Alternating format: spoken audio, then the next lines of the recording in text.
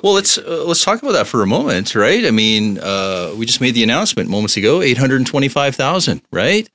For you guys, right? And the great work that you're doing. So I want to take a moment and thank you. And, I'm sure your listeners, of course, are appreciative of everything that you guys are doing. Is there anyone out there? From Darkness to Life contains the real stories of individuals who found their way out of the darkness caused by mental health challenges and substance abuse. If these stories resonate with you and you or someone you love need help and don't know where to turn, Our Collective Journey is here for you. Please reach out when you're ready to ourcollectivejourney.ca or on Facebook at Our Collective Journey. Good day and welcome to another episode of From Darkness to Life and Our Collective Journey podcast here at the Plugged In Media Studio. Today we have a very special guest, the Honorable Associate Minister of Mental Health and Addiction for the province of Alberta, Mike Ellis. Welcome. Thanks for having us. And our local MLA, Michaela Fry. Thanks for having me.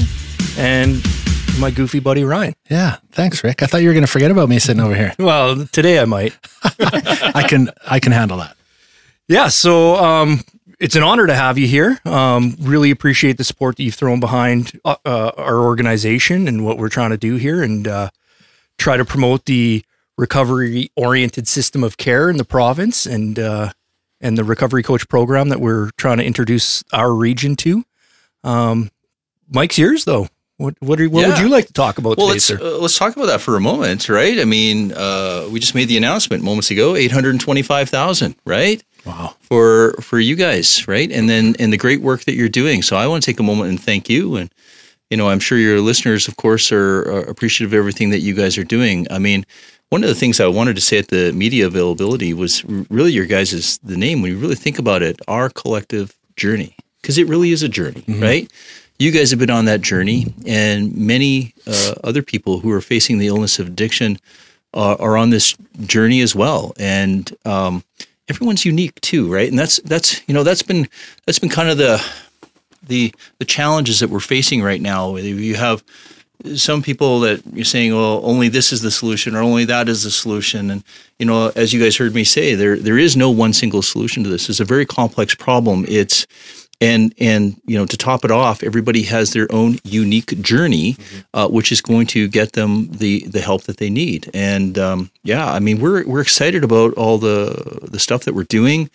I don't think we should undersell this. You mentioned recovery-oriented system of care. I mean, to put this in perspective, there's a lot of great work being done by great people, but there was no real system in place.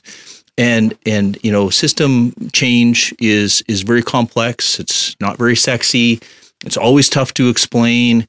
But, it's that transformational change which is going to open up all of these resources for all the people that are facing the challenges of addiction, right? And I don't know if Michaela wants to supplement, or otherwise I can keep going, but it's a politician in both of us, right? Give one the mic, we're going to keep talking. Awesome. Yeah, I was going to say, Rick, Ryan, you really did yourselves dirty here by putting two politicians on the mic at the same time. This could go on for 3 hours. Okay. How much time we got?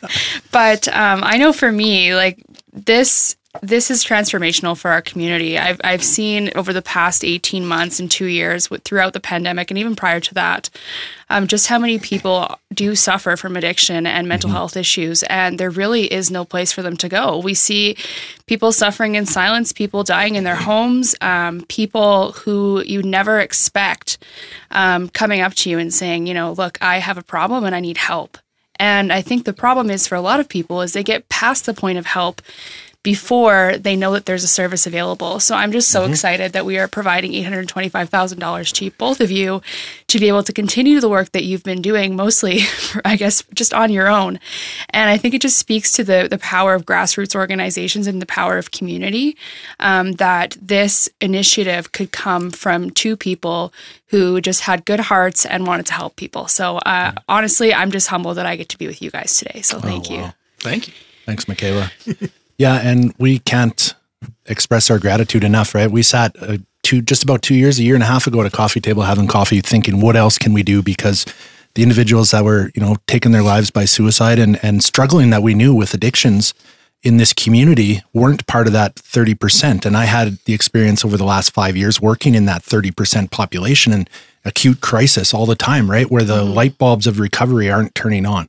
And Rick and I both came from that in our addiction, right? We had everything lined up. We had a big fancy picture painted in the front, but behind it, we were that 70% at home, stigmatized, didn't want to reach out. We were fearful of what was going to happen. And we thought, what's the next piece to this? Like, we need to get out and tell our stories and not just tell them. How can we use them to help somebody who's sitting in our shoes right now in their house struggling and knowing that the darkness is coming, but don't know how to get out of it? And I think you touched on something really important there. Like, it came from you as people who have gone through this, who have seen the problems in the system. It didn't come from politicians. And I think that so often governments come in and say, we know the solution. We're going to send you here, here, and here, and you're going to get better and it's going to work. But that's not reality. And I think that if we don't respond to the reality of the situations that we're facing, which is that 70% of people who suffer from addiction are doing so in silence alone, behind closed doors, they're not the people that you see as the face of addiction. We need to change the face of mental health and destigmatize addiction so that we can get people the help that they deserve. Yeah. Well, and I'm not going to lie about it. When I was first introduced, like, we started having conversations with the province, and it was shocking that they even wanted to hear what we were doing to start it. But I remember the day one of the ministers or somebody from the minister's office phoned you, and I said, you're getting pranked. There's no way they phoned you. Yeah. And I remember the initial conversations and them kind of going, well, what are you guys doing? And then we tried to explain what we were trying to do. And the gentleman that we were speaking with, one of your associates, is like, oh, you guys are like recovery coaches.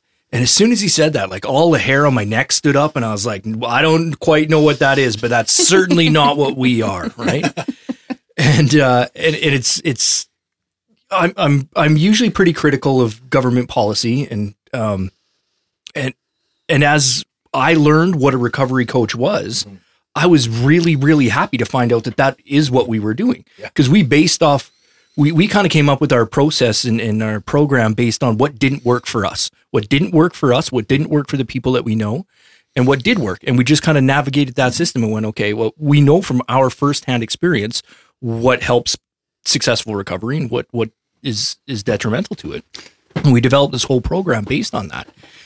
And so we thought we created something unique and you know, well, like an addict, right? I'm special, I'm unique. We did it our way.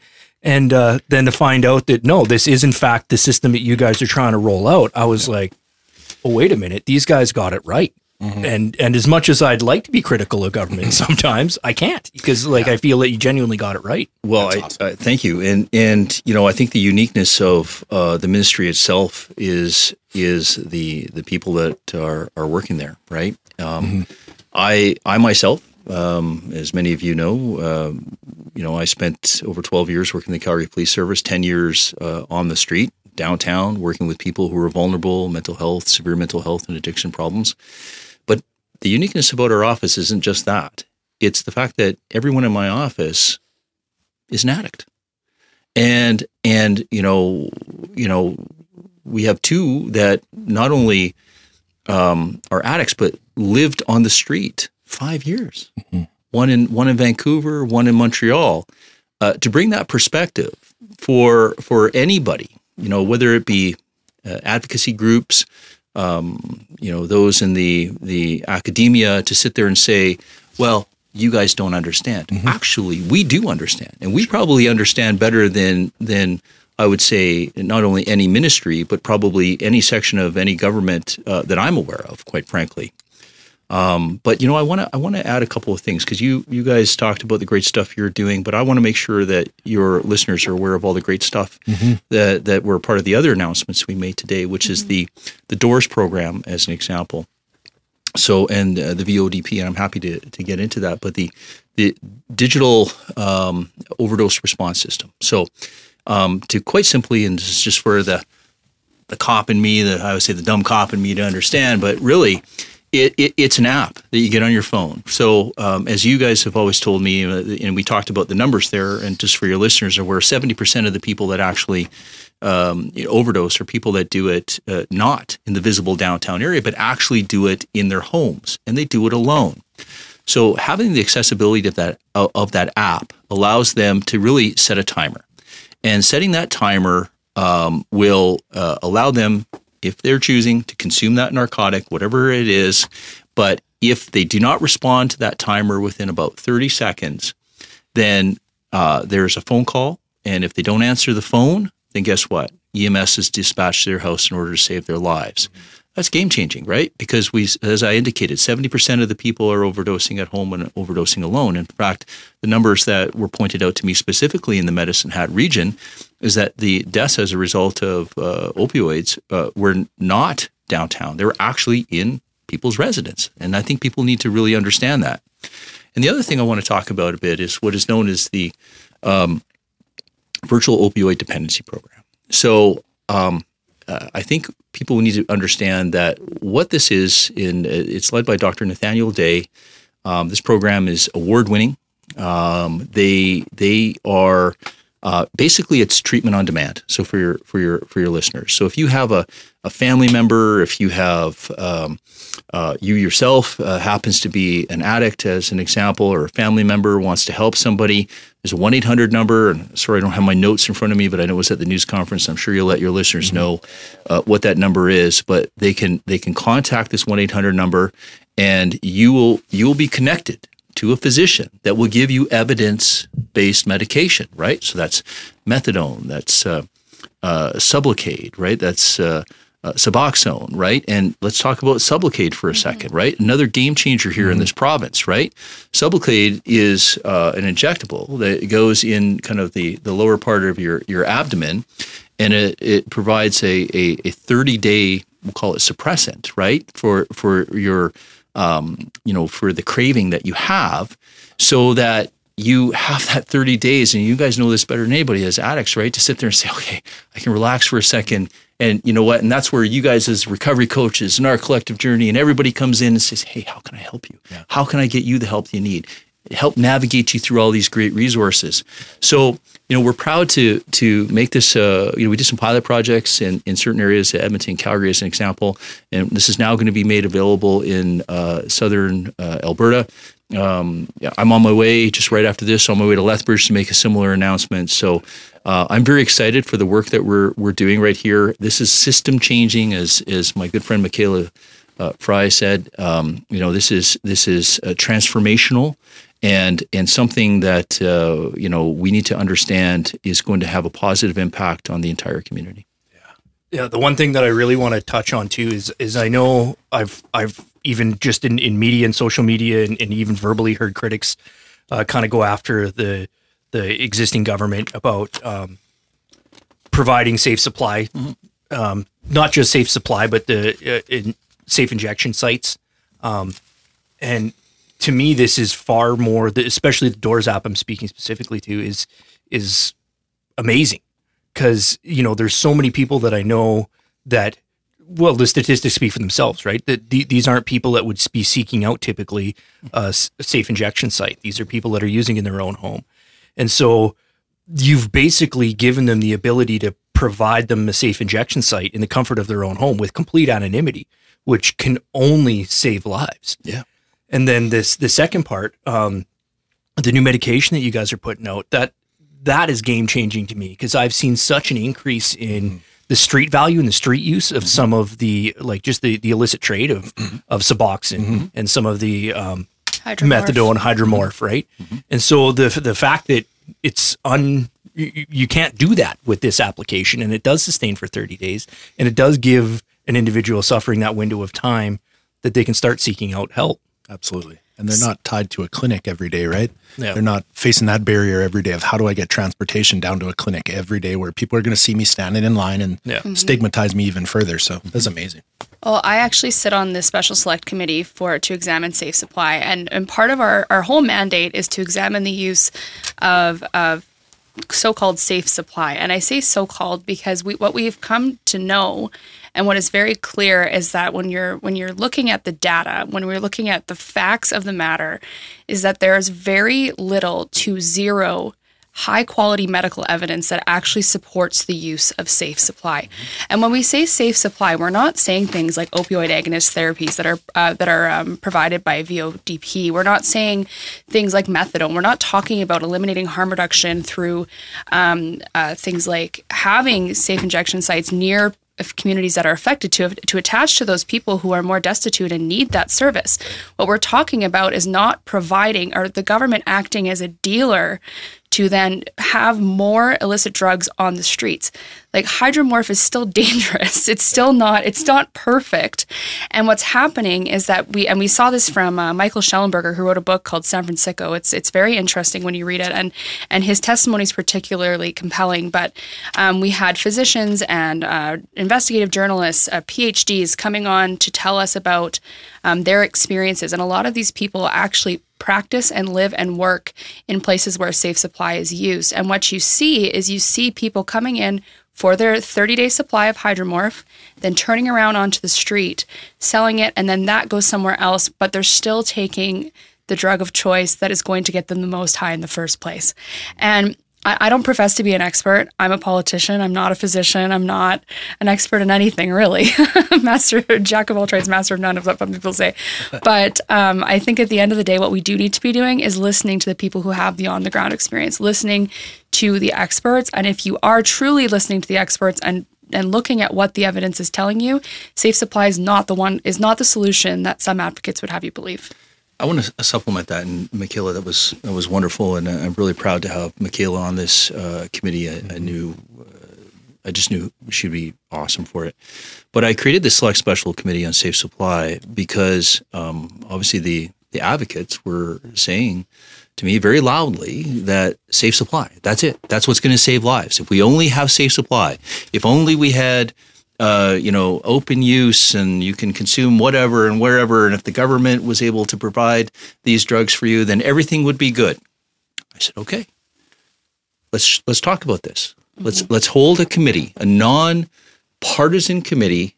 Show me the evidence. Show me the evidence. I think any one of your listeners would be reasonable and say, yeah, okay, it makes sense. Show me the evidence. And we gave the opposition every opportunity to bring in experts that they had, because that is the policy. That is the opposition, the NDP in Alberta, the NDP in Canada is their policy of safe supply, supervised consumption sites, as well as drug testing. Those are their three things, right? So I said, show me the evidence. And they saw the list of list of experts that the government members, which would be Michaela. I think it was over 20, actually. Yeah, that Michaela brought in, and people with impeccable credentials, right? Let me just give you an example. Dr. Keith Humphreys from Stanford University. I mean, he led the Stanford Lancet Commission on the North American opioid crisis. Dr. Kevin Sabat from Yale University, Dr. Bertha Madres from Harvard Medical School. Some of these have provided strategic guidance on the opioid epidemic, not just through North America, but to presidents, Bush, Obama, right?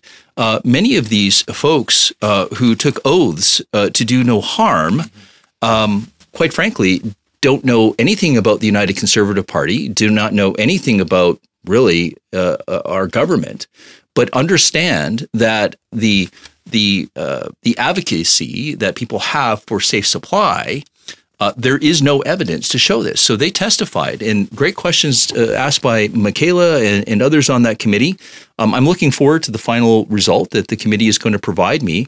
But if you or your viewers have an opportunity to go and watch some of this testimony, see for yourselves. You'll see some people with impeccable credentials that are giving real hand experience, and especially those. And Michaela mentioned this as well. Especially those folks in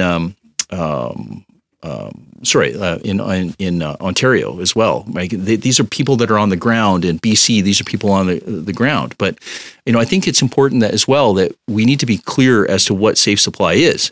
It's a taxpayer-funded supply of hard drugs for addicts, right? Whereas the evidence-based medication that Michaela was mentioning earlier, that's something that is, preventing that craving for somebody to get high. But what people are advocating for are drugs that are paid for by the taxpayer. This is not a medical term; it's a marketing term, and we can go back to the OxyContin crisis that we had, 20 years ago, right? I mean, me as a cop, when I was working the streets, I mean, I saw good people who who, quite frankly, I don't think they committed crimes before, but the prescriptions were being handed out, and I saw them committing armed robberies in pharmacies. And I remember saying to myself, what is going on here, right? So we have to be very clear that this is not evidence-based medication. And, through Michaela's investigation, through this committee, nobody at this time has been able to provide any evidence that Safe Supply has been effective in any jurisdiction. And let's be clear, it has been used in jurisdictions. Vancouver, it's used. Many of the Western states, Safe Supply is there. It's available. And in fact, and Michaela mentioned this about Michael Schellenberger. In fact, in many of those states, and San Francisco included, things have gotten worse. Crime has gotten worse. Poverty has gotten worse. Civil disorder has gotten worse. So, I'll just take a moment to thank Michaela for the work she did. Absolutely. That's pretty impressive. The one thing that I take away from a lot of it is we have the opportunity to speak at the Recovery Capital Summit here coming up in a month or so, and I guess thanks for taking a chance on us as well. Just as some guys with some experience, right? And what it comes down to for me though is if I was, a good hypothetical, if I was going to Italy for a sightseeing tour, do I want somebody that's lived in Italy for 20 years, or do I want somebody who's studied every book on Italy and read every book and seen every picture? Hands down, every time I'm going with the guy who's been there his whole life and knows his way around, right? Mm-hmm. And I think that speaks to what we're trying to do here, and what the recovery coach program that you guys are supporting is, and what our collective journey with the support of the UPC government and the funding that you guys provided to us today, we'll be able to do that for some time to come. So thank you very much for providing us the opportunity to be of greater service to our community. Absolutely. Thank you. And thank you for taking time out of your busy day. I know you got places to be, but this is very important. And I hope our listeners took something away from this, and we can't be any more grateful than we are. Well, thank you very much. Very happy to be here. Thank you, guys. From Darkness to Life is an Our Collective Journey podcast. These are the true stories of struggles and triumphs against addiction and mental health challenges. If these stories resonate with you, and you or someone you love need help and don't know where to turn, Our Collective Journey is here for you. Please consider supporting OCJ by visiting ourcollectivejourney.ca and clicking donate. All proceeds go to supporting the health and wellness of people in our community. Hosted by members of Our Collective Journey. Produced by Rob Pape. Engineered, edited, and directed by Dave Cruikshank. From Darkness to Life is a Plugged In Media Network exclusive. Thank you for listening.